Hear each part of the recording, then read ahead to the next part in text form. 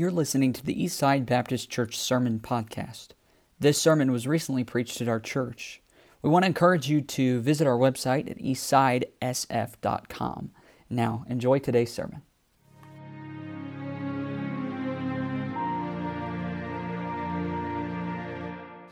Second Corinthians chapter 9, and just want to read a few verses and then give you a simple message tonight. Let me turn this on. 2 Corinthians chapter 9, verse 12 is where we're going to be. 2 Corinthians 9:12 says, "For the administration of this service not only supplieth the want of the saints, but is abundant also by many thanksgivings unto God." And so just as a reminder, and I'll get into this a little bit more, but Paul is trying to get the Corinthian church to see the need to give toward an offering for the church at Jerusalem, because they're in great need in Jerusalem. So he says in verse 12 again, "For the administration of this service, this offering, not only supplieth the want of the saints, but is abundant also by many thanksgivings unto God. Whilst by the experiment of this ministration, they glorify God for your professed subjection unto the gospel of Christ, and for your liberal distribution unto them and unto all men, and by their prayer for you, which long after you for the exceeding grace of God in you. Thanks be unto God for his unspeakable gift." And that final verse really is what drew me to this text tonight, as I was thinking how to wrap up some of the preaching I've been doing on the season, the holiday, and Christmas. And that verse is really, there's so much packed in right there. Thanks be unto God for his unspeakable gift. And we really could just stop and have a testimony service, and all of us could just talk about the unspeakable gift of salvation through Jesus Christ. And we could do our best to describe it and express it, and we really never could. But there is a way we can express our gift of salvation. It's probably not the way you think, but it's important, and I think we can find that here in the text. So we're going to pray and ask God to bless our time and then get into this afternoon. Father, we love you, and we praise you for the great day you've given us. We thank you for this church family. We thank you for the faithfulness of your people. I personally thank you for the Spirit here, and I pray that you'd help us to be alert and awake. I know the schedule is different, and I pray that you just help us to really lock in and hear a truth that I think it could be helpful, and one that would help us as a church to be more like Christ. And so we pray that you bless the reading of your word and help us as we're in our time together in your word this afternoon. In Jesus' name, amen. Thank you. You may be seated. Don't you love unexpected gifts? I personally enjoy an unexpected gift from time to time, and I got an unexpected gift this year, and I don't want to embarrass him, but a few weeks ago, Preston Everett and I were talking, and I was having jacket envy, because Preston has one of those Milwaukee jackets that you plug in, and you just push a button when you want to fashionably flex in front of people. You know, you just push a button and it lights up, and then they know you've got one of those heated jackets on. And so I was talking to him about it. I wasn't dropping any hints. I wasn't implying anything at all. And he found a way to buy me one of those jackets and get it to me. So he showed up in my office. I think it was Thanksgiving weekend, and it was a blessing to me. You know, he just said, "Thank you for being our pastor, and just wanted to give you this jacket. You look cold, I guess." And I'm like, of all the people in all the lines of work at Eastside, I'm probably the one that needs this jacket the least, but I will take it. And so I put it on, and it is nice. I mean, literally, you just put a battery in the pocket, and you push a button up front, it lights up, and then suddenly you feel the warmth in the South Dakota winters emanating from your jacket. It is amazing. I don't know how you wash it yet, but I have enjoyed it very much. You know, there's sometimes you just receive a gift that leaves you speechless. I didn't know what to say. And I was just so unexpected. It was so thoughtful. it was so above and beyond that you just don't have words. And now, admittedly, it's possible to receive a gift that leaves you speechless for the wrong reasons too. Like, for instance, we had the youth Christmas party at our house a couple of Fridays ago, or Saturdays ago, or whatever it was. And we ended up with this unsettling Bing Crosby animated figure that when you push a button, it sings White Christmas to you, and it's terrifying, okay? So some gifts leave you a little speechless for the wrong reason. That's the wrong reason. But I'm talking about a great gift, a surprising gift, a thoughtful gift, a gift that goes above and beyond, and sometimes you're just left with no words. And Paul talks about the gift that really is beyond any gift we've ever experienced, that we've ever received, anything you can think of, the best gift you've ever gotten, and we have a better gift in Jesus Christ. And so just to remind you of the context here, in 2 Corinthians 8:9, Paul is dealing with the subject of receiving the offering for the church at Jerusalem. There was great poverty in Jerusalem at this time. And in Acts 11, we're not going to look there, but Paul and Barnabas took an offering to give to the church in Jerusalem because there was a famine, and it led to many in Judea being poor and in great need. And in Romans chapter 15, Paul wrote, "But now I go unto Jerusalem to minister unto the saints, for it hath pleased them of Macedonia and Achaia to make a certain contribution for the poor saints which are at Jerusalem." And so he talks about this offering that he was asking the church at Corinth and other churches to get involved in so that they could be a blessing to the church at Jerusalem. If you look back one chapter, 2 Corinthians chapter 8, verse 1, it says, "Moreover, brethren, we do you to wit of the grace of God bestowed on the churches of Macedonia." So it was a common practice for churches in other places to give to the need of Jerusalem. So Macedonia includes cities like Philippi and Achaia and Thessalonica, and there were other churches, Gentile churches across the region that were taking up these offerings, and they were looking to give and be a blessing. But it wasn't easy for everyone to give. Look at chapter 8, verse 2. It says, "How that in a great trial of affliction, the abundance of their joy and their deep poverty abounded unto the riches of their liberality." So Paul even says right here, he says it's not like they were giving out of abundance of their pocketbooks. They were giving out of their own affliction. They didn't have money. They were poor. And yet they loved so much, and they had so much joy in giving that they were willing to give and be a blessing, even if it meant great sacrifices for them. So Paul is dealing with the idea of receiving money from the church at Corinth, or to give to the church at Jerusalem, but it wasn't. So he was saying, we're trying to raise money. I want you to consider giving, but it's not going to be for you, it's for someone else. And he challenges them to give for the needs outside of their own ministry.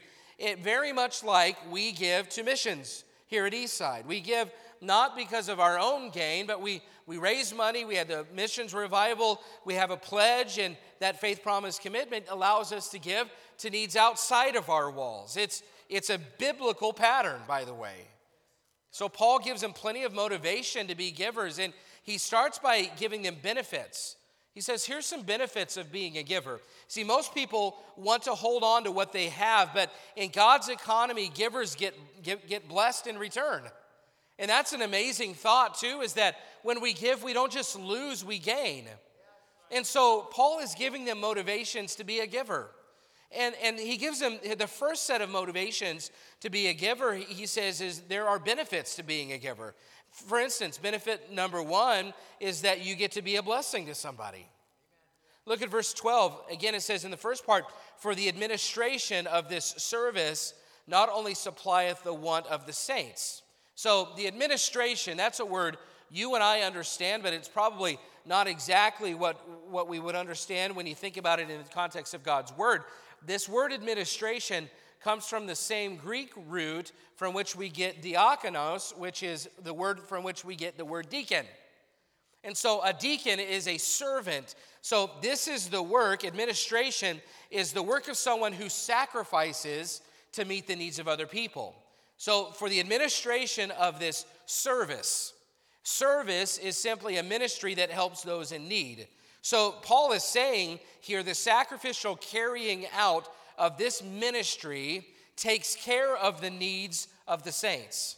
And he's just talking about the sacrificial giving, the ministry of giving to meet other people's needs. You know, one benefit, though, of being a giver is that others' needs are met. God rarely meets our needs out of thin air.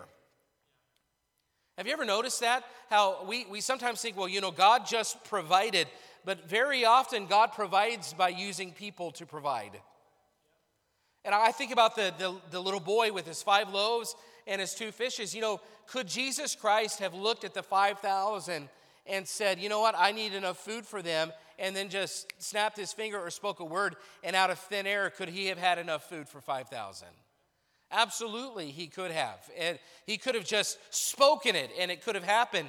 And yet he looked over, and he saw a little boy with 5 loaves and 2 fishes, and he chose to use that little boy and the material that he already had to multiply it and be a blessing to those 5,000 plus the women and the children. See, the truth is, God's plan to bless other people usually comes from people.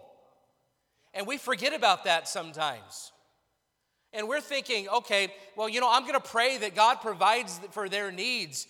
And sometimes we miss the fact that God may want us to be involved in helping provide for somebody's needs. See, that's why it's so important to obey every impulse of the Holy Spirit of God.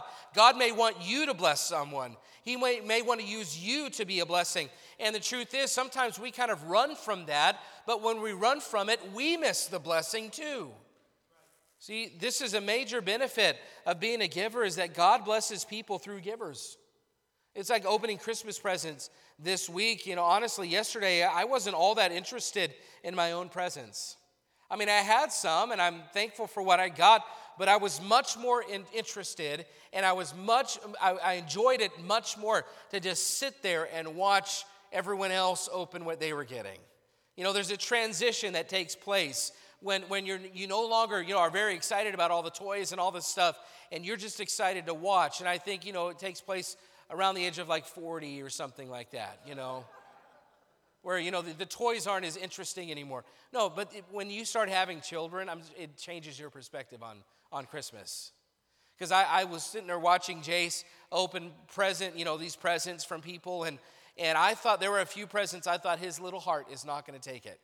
He was so excited about what he got from Grandpa and Grandma or from his parents or from his sisters. He was just so excited, and he was just so into it. And I loved watching it. I loved watching Lacey. Every time she would open something from someone, she would get up, she'd put her gift down, and she would go over every time and give whoever gave it to her, just give him a big hug. You know, just to express her gratitude. And you know, sometimes we forget that maybe sometimes God wants us to just be a giver. It's enjoyable to be a giver. We sometimes think that we lose being a giver, but you don't. And I wonder how many blessings have been missed because I wasn't sensitive enough to give.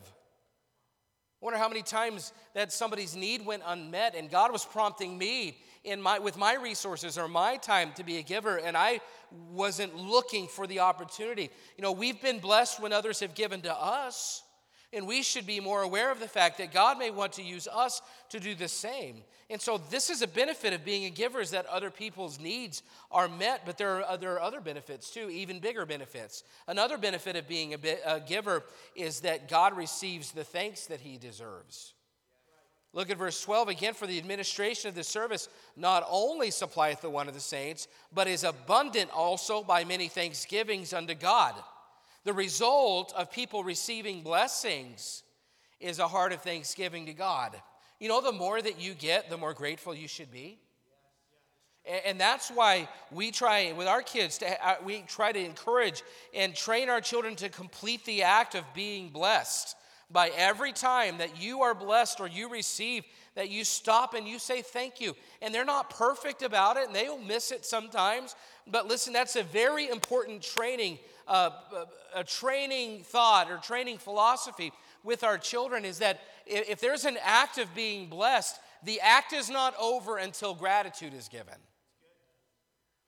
You should try, parents, to train your children that same way. Here's why it's important. Because the more you receive, the more likely you are to take it for granted. And we live in a culture of abundance. I mean, just watch this week. Watch how many boxes are placed on the curb in front of the houses on your street. Watch how many trash bags full of trash from presents being opened are put out on the curb. Watch how much food is wasted, because we have a culture of abundance and overabundance. And I believe probably no culture has ever had more, and yet no culture has ever been more unthankful. And before you think, well, that's not a big deal, being unthankful, Romans 1 talks about the mindsets of those that turn to idolatry and sexual immorality and homosexuality. And it says they became that way because they knew God, but glorified him not as God, neither were thankful. So before we think that being ungrateful is no big deal, gratitude has a way of helping us remain who we're supposed to be before God and humble before God. Without it, literally, there's no end to the vile and sinful corruption we're capable of, and unthankfulness has a hand in that. One benefit of giving and meeting the needs of others is that if it's done correctly for the right reasons, God receives the thanks. Did you stop? I'll just ask you this. Did you stop yesterday? I mean, I'm sure most of us stopped and said thank you for the gifts that we received. But did you stop and thank God for the gifts that you received? Because James 1 says that every good gift and every perfect gift cometh from above and cometh down from the Father of lights. Every good gift that we've ever received, it has come from God, and blessings, even if they come through other people, they begin with God. We are simply conduit, receiving blessings from God and then pouring it out to the people around us. But all the good things start with God. There are some benefits to being a giver, that you're a blessing to people, and you can abound the thanksgiving to God. But there's another benefit. The benefit of being a giver, number 3, is that it's proof of change. It's proof of change. You say, well, what does that mean? Well, look at verse 13. Whilst by the experiment of this ministration, they, the church at Jerusalem, glorify God for your professed subjection unto the gospel of Christ, and for your liberal distribution unto them and unto all men. We start to get into a little bit more depth here. See, you can tell somebody's maturity level based on how much they are willing to give. Now, if you've ever noticed, when children are little, they're not all that interested in sharing. If you've ever worked in the nursery, you've seen that firsthand. Now, sharing is something you have to learn to do. It comes with maturity. Giving is not something that's natural to the little ones. But the older that we get, the more mature that they get. I'm telling you, I've seen little children that are trained to be givers. And I'm telling you, it's a blessing to watch them give. And you can train your children to be givers, by the way. And they love to be givers. But it doesn't come naturally for them. And honestly, it doesn't come very naturally for us either sometimes. But the point that Paul is making here, he says, whilst by the experiment of this ministration, I love this terminology.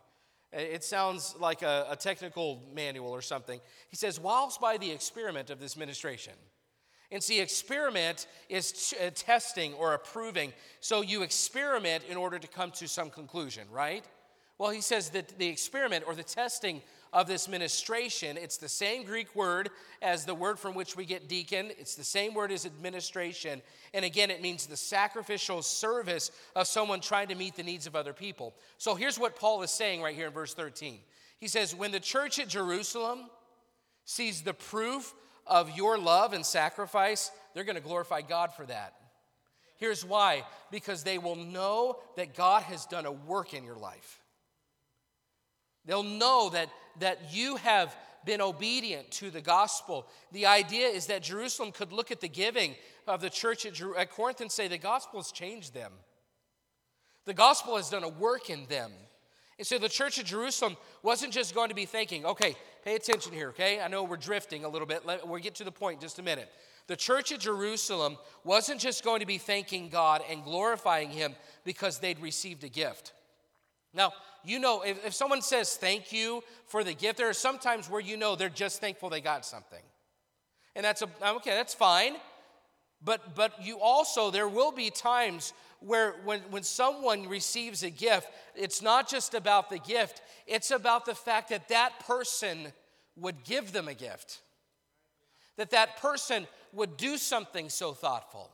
I wasn't, honestly, when I got the Milwaukee jacket, I wasn't just thankful that I got the jacket. I was thankful that somebody had allowed the Lord to do a work in their heart to the point that they would be that thoughtful. It wasn't about a jacket. It was about the fact that I was seeing in someone else the love of Jesus Christ. The work of the gospel of Jesus in somebody's life was evident by what they were willing to give. And so the opposite, though, is true. If a person doesn't have a liberal, generous heart to share and bless people, the assumption can be made that the gospel hasn't deeply impacted their lives. And I'm not making assumptions. The church at Jerusalem was making an assumption. They were saying, if the church at Corinth is going to be this generous and be this liberal with their giving, only the gospel could do that for somebody. Only Jesus could make that kind of a difference in their lives. Listen, the generosity of your heart is directly connected to the level of transformation that Christ has accomplished in your life. If you're a Scrooge, when it comes to blessing other people, an assumption can be made about how much transforming work God has done in your life. I recently, and I'm using all kinds of personal examples today, but, Audrey has recently been working at Chick-fil-A, and Olivia got a job over Christmas break there too, and her boss asked her if it's a competition between which sister can work the hardest, and Olivia very humbly said, absolutely, it's a competition, so get ready. But Audrey's a hard worker. And every time we go in, we get reports from people saying that she works hard, she works diligently, and I've watched her, and she does. I believe it. You know what? As a dad, that thrills me that she's a hard worker. I know she's not going to talk to me for a week after this, but, as a dad, it thrills me. Not just because she's making money, but because she's matured to the point that she's reflecting the kind of spirit a Christian young lady ought to reflect when they have a job. They ought to work hard. And they ought to have a spirit of humility and a spirit of approachability. And they ought to have a spirit that says, I'm going to work as hard as I can because it's right. Not just because my boss is watching. And not just because, I'm going to get in trouble. No, but because it's right for me to work like this. You see, for me, it's not about the money that she's making. Although the fact that she's paying for her own gas and things, I'm for that, okay? That's fine with me. No, it's not just about the money, it's about the change. It's about the fact that I see Jesus Christ changing her to the point where there's a mature mindset toward things like her job. It's not about the money, it's about the fact that a giving spirit to the church at Jerusalem, it's about the fact that a giving spirit would prove that Christ is working in the lives of the church at Corinth. That's why Paul says the church at Jerusalem is going to be excited. He says, because they will know that the gospel has done its work in you. The work of Christ bonds us together, and not just because of what we get, but because we see maturity. I'm telling you, it is something else when you know that God has done a work in somebody's life and you start to see it lived out in their lives. So there's benefits to being a giver. Number 4, is the prayer of others. And I'm not going to spend much time on this one, but it says, and by their prayer for you, which long after you, verse 14, which long after you for the exceeding grace of God in you. When you give, one benefit you get is that the people you give toward, if they're godly, you're going to get their prayers in return. When you give to other people, I'm telling you, we underestimate how much we need prayer. And I'm not talking about peripheral, shallow, flippant prayer, or I'm talking about people seeking God on my behalf and on your behalf. So what Paul is saying, okay, so what's going on here? Well, he's saying that you should be givers to the church of Corinth, and because there are benefits of it, in that you can be a blessing to other people, you can increase the thanks that people give to God, and you can improve that change has taken place in your life. And the 4th benefit is that you can enjoy the benefit of prayer in return. And you could say, well, that's pretty simple. I mean, that makes me want to be a giver. I want to be a giver if I get those kind of benefits. If I can be a blessing and if I can increase the thanksgiving God gets, and if I can prove that I've been changed, the gospel's working, and if I can receive prayer in return, I will do that. I mean, I will be a giver if I get those kind of benefits. But Paul doesn't close with that. Paul closes with something even deeper. See, he closes the chapter with a verse that honestly, it led me to this passage today, but it almost seems a little bit out of place. Look at verse 15. He says, "Thanks be unto God for his unspeakable gift." Thanks be unto God for his unspeakable gift. Well, what's happening? What's he doing? Well, what I believe he's doing is he spent 2 chapters trying to convince the church at Corinth to give for the sake of those in need. He has spent 2 chapters trying to get them on board to be a blessing and to give to those who are in a worse position than them. And he has clearly laid out in no uncertain terms what it should look like. And you might think that he might close the chapter and he might say, okay, now go do it right now. Okay, get out your checkbook and write the checkbook. Okay, Church of Corinth, do it right now. Okay, I'm going to watch you do this. I've given you all the reasons. Now it's time to give. And it's like, I'm going to stand over your shoulder. I'm going to make sure you write the check. I'm going to make sure you put the money in the mail. I'm going to make sure that you pull out your Apple Pay app right now and that you send it to the Church of Jerusalem. Do it. I'm going to watch you. You know, sometimes we can do that when we're trying to get people to do something. We're like, okay, do it right now, right now. Just take care of it right this minute. Well, that's not Paul's method of motivation. The first motivation was there are benefits to being a giver.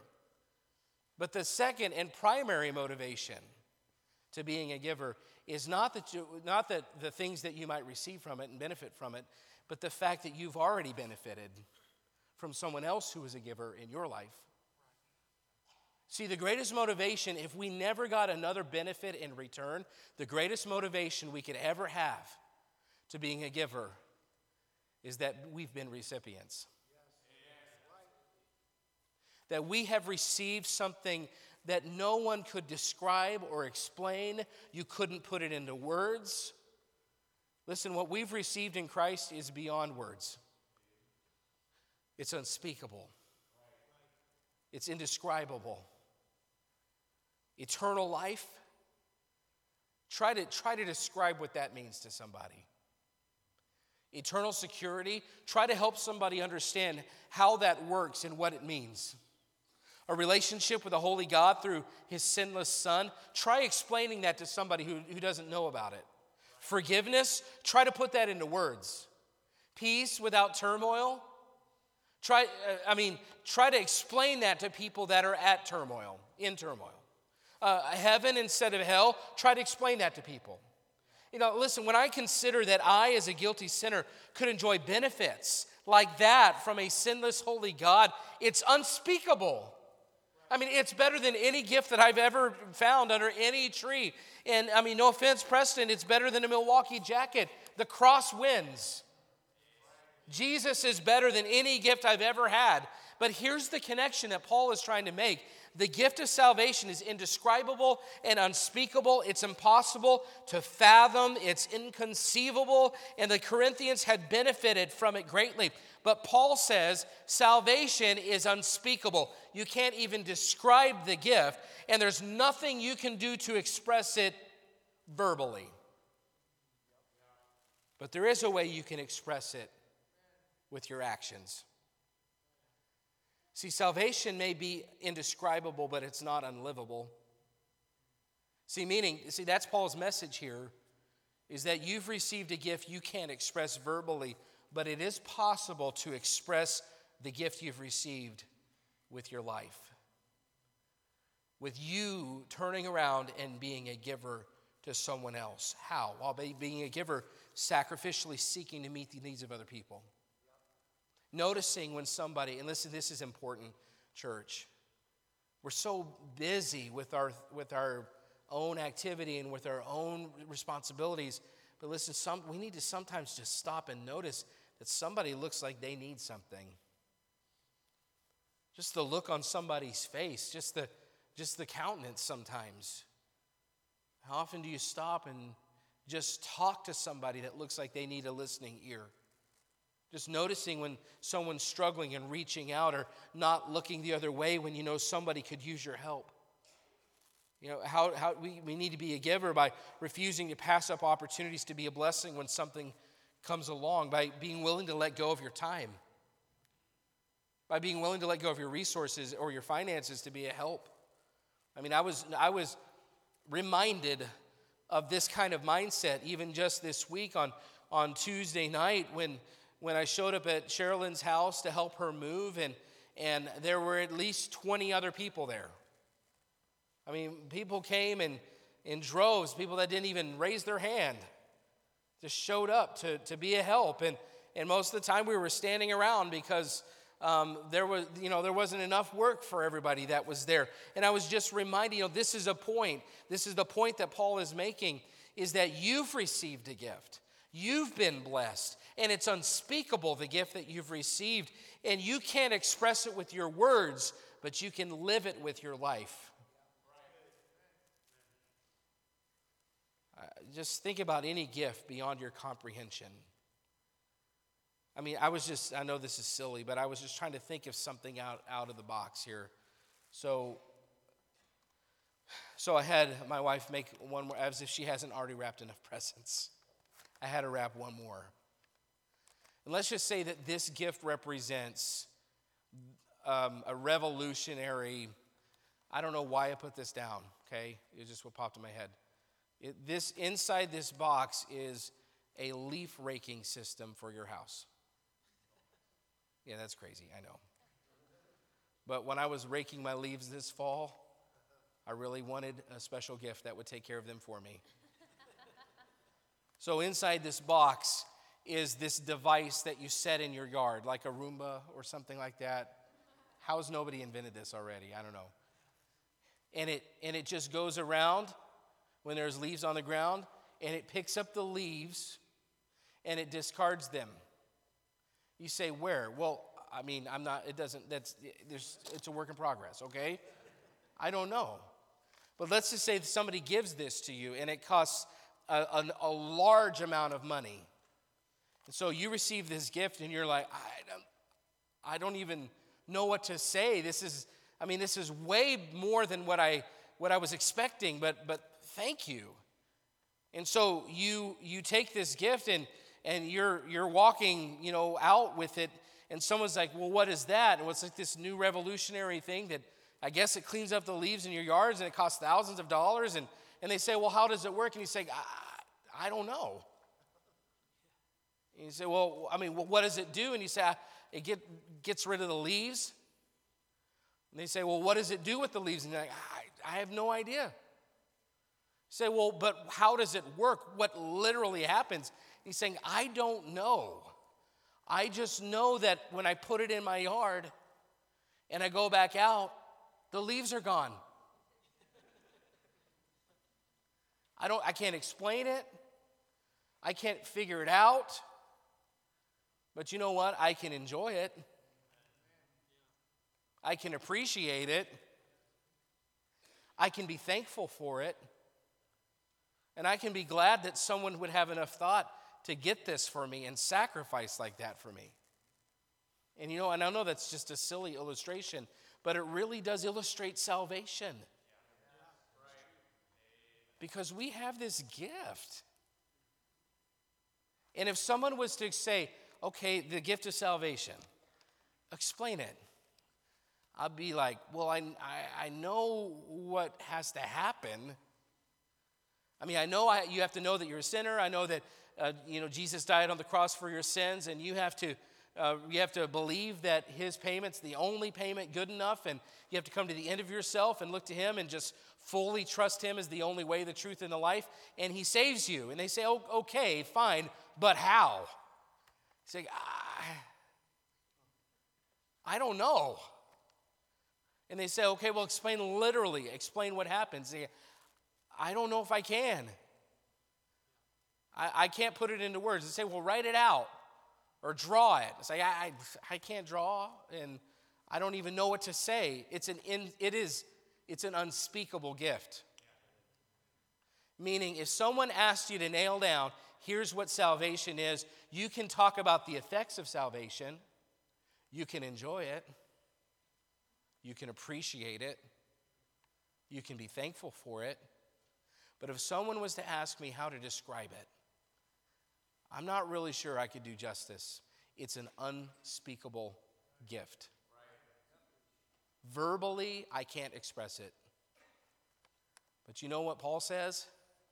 Even though it's indescribable, even though it's unspeakable, it's not unlivable. Meaning, I may not ever be able to put it into words, but I can put it into action. And here's what the action is.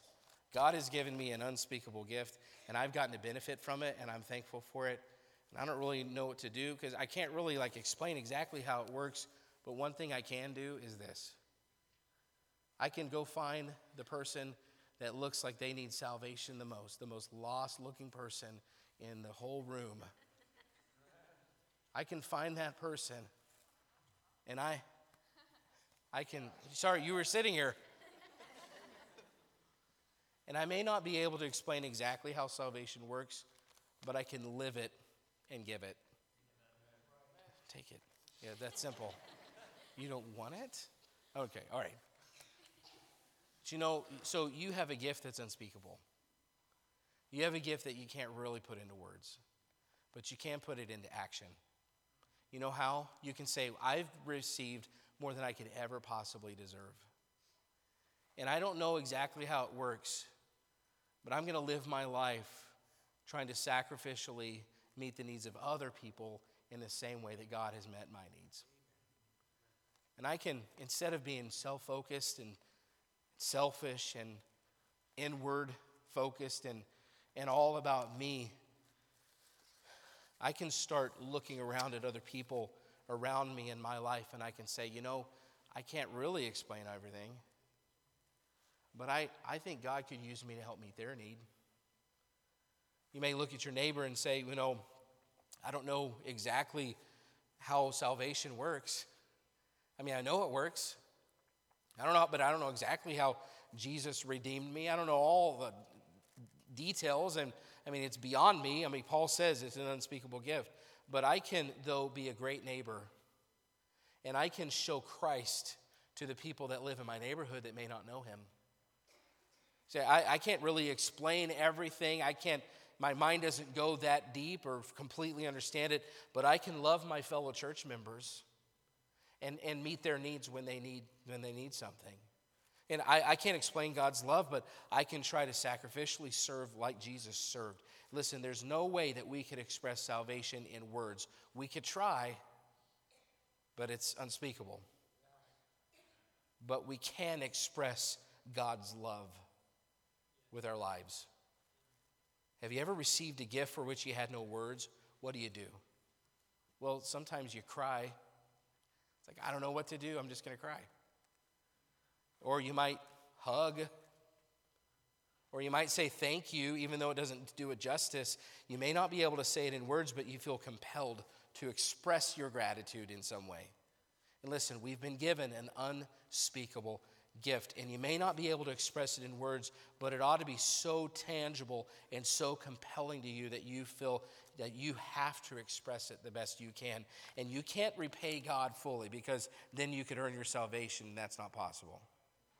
But you can express your gratitude for this unspeakable gift by sacrificially giving to help take care of the needs of other people. We're so selfish. We're so inward. We're such hoarders of spiritual resources. And that's ungodly. Because Jesus Christ in Philippians 2, it says he was sitting at the right hand of God, his Father. And it says, who being in the form of God, thought it not robbery to be equal with God. And you know what that literally means?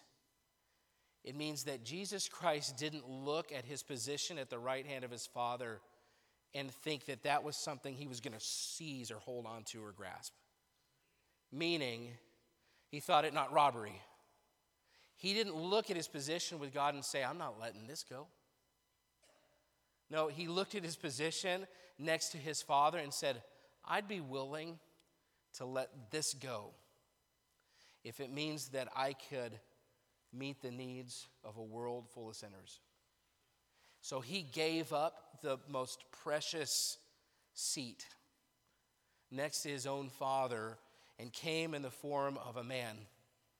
He humbled himself and became obedient unto death, even the death of the cross, so that our needs can be met.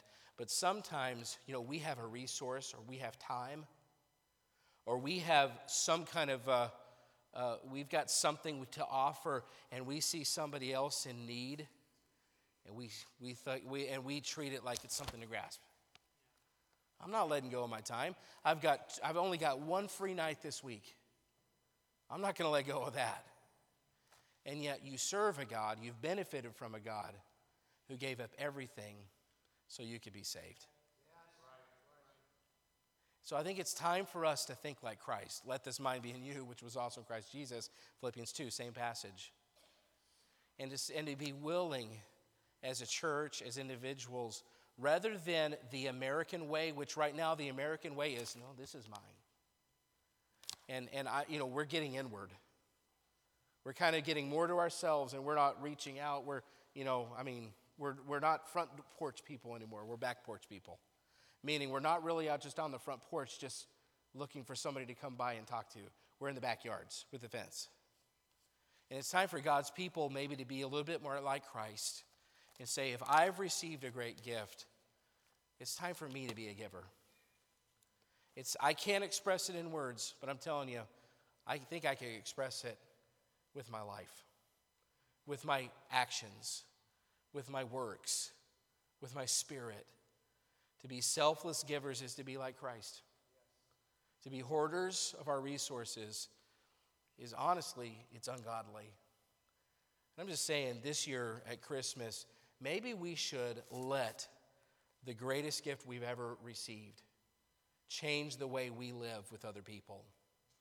And say, you know what, if I've received a gift that great, for me to hold on to all the things that I have and not care about blessing somebody else, boy, that is a spirit of ungodliness that I need to let go of this Christmas season.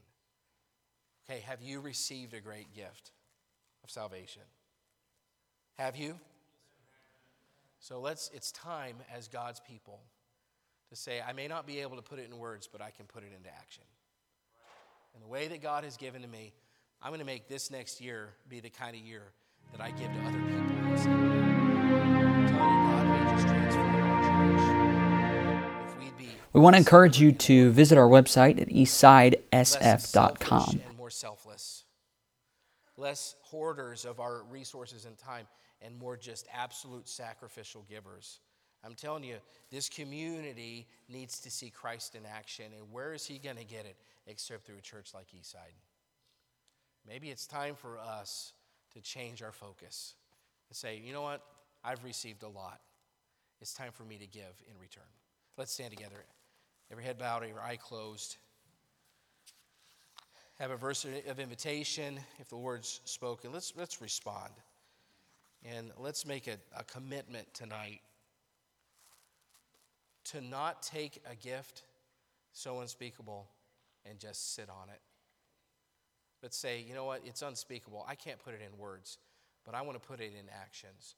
Maybe you have a neighbor and you know they need something, and maybe God's put you next to them so that you can meet that need.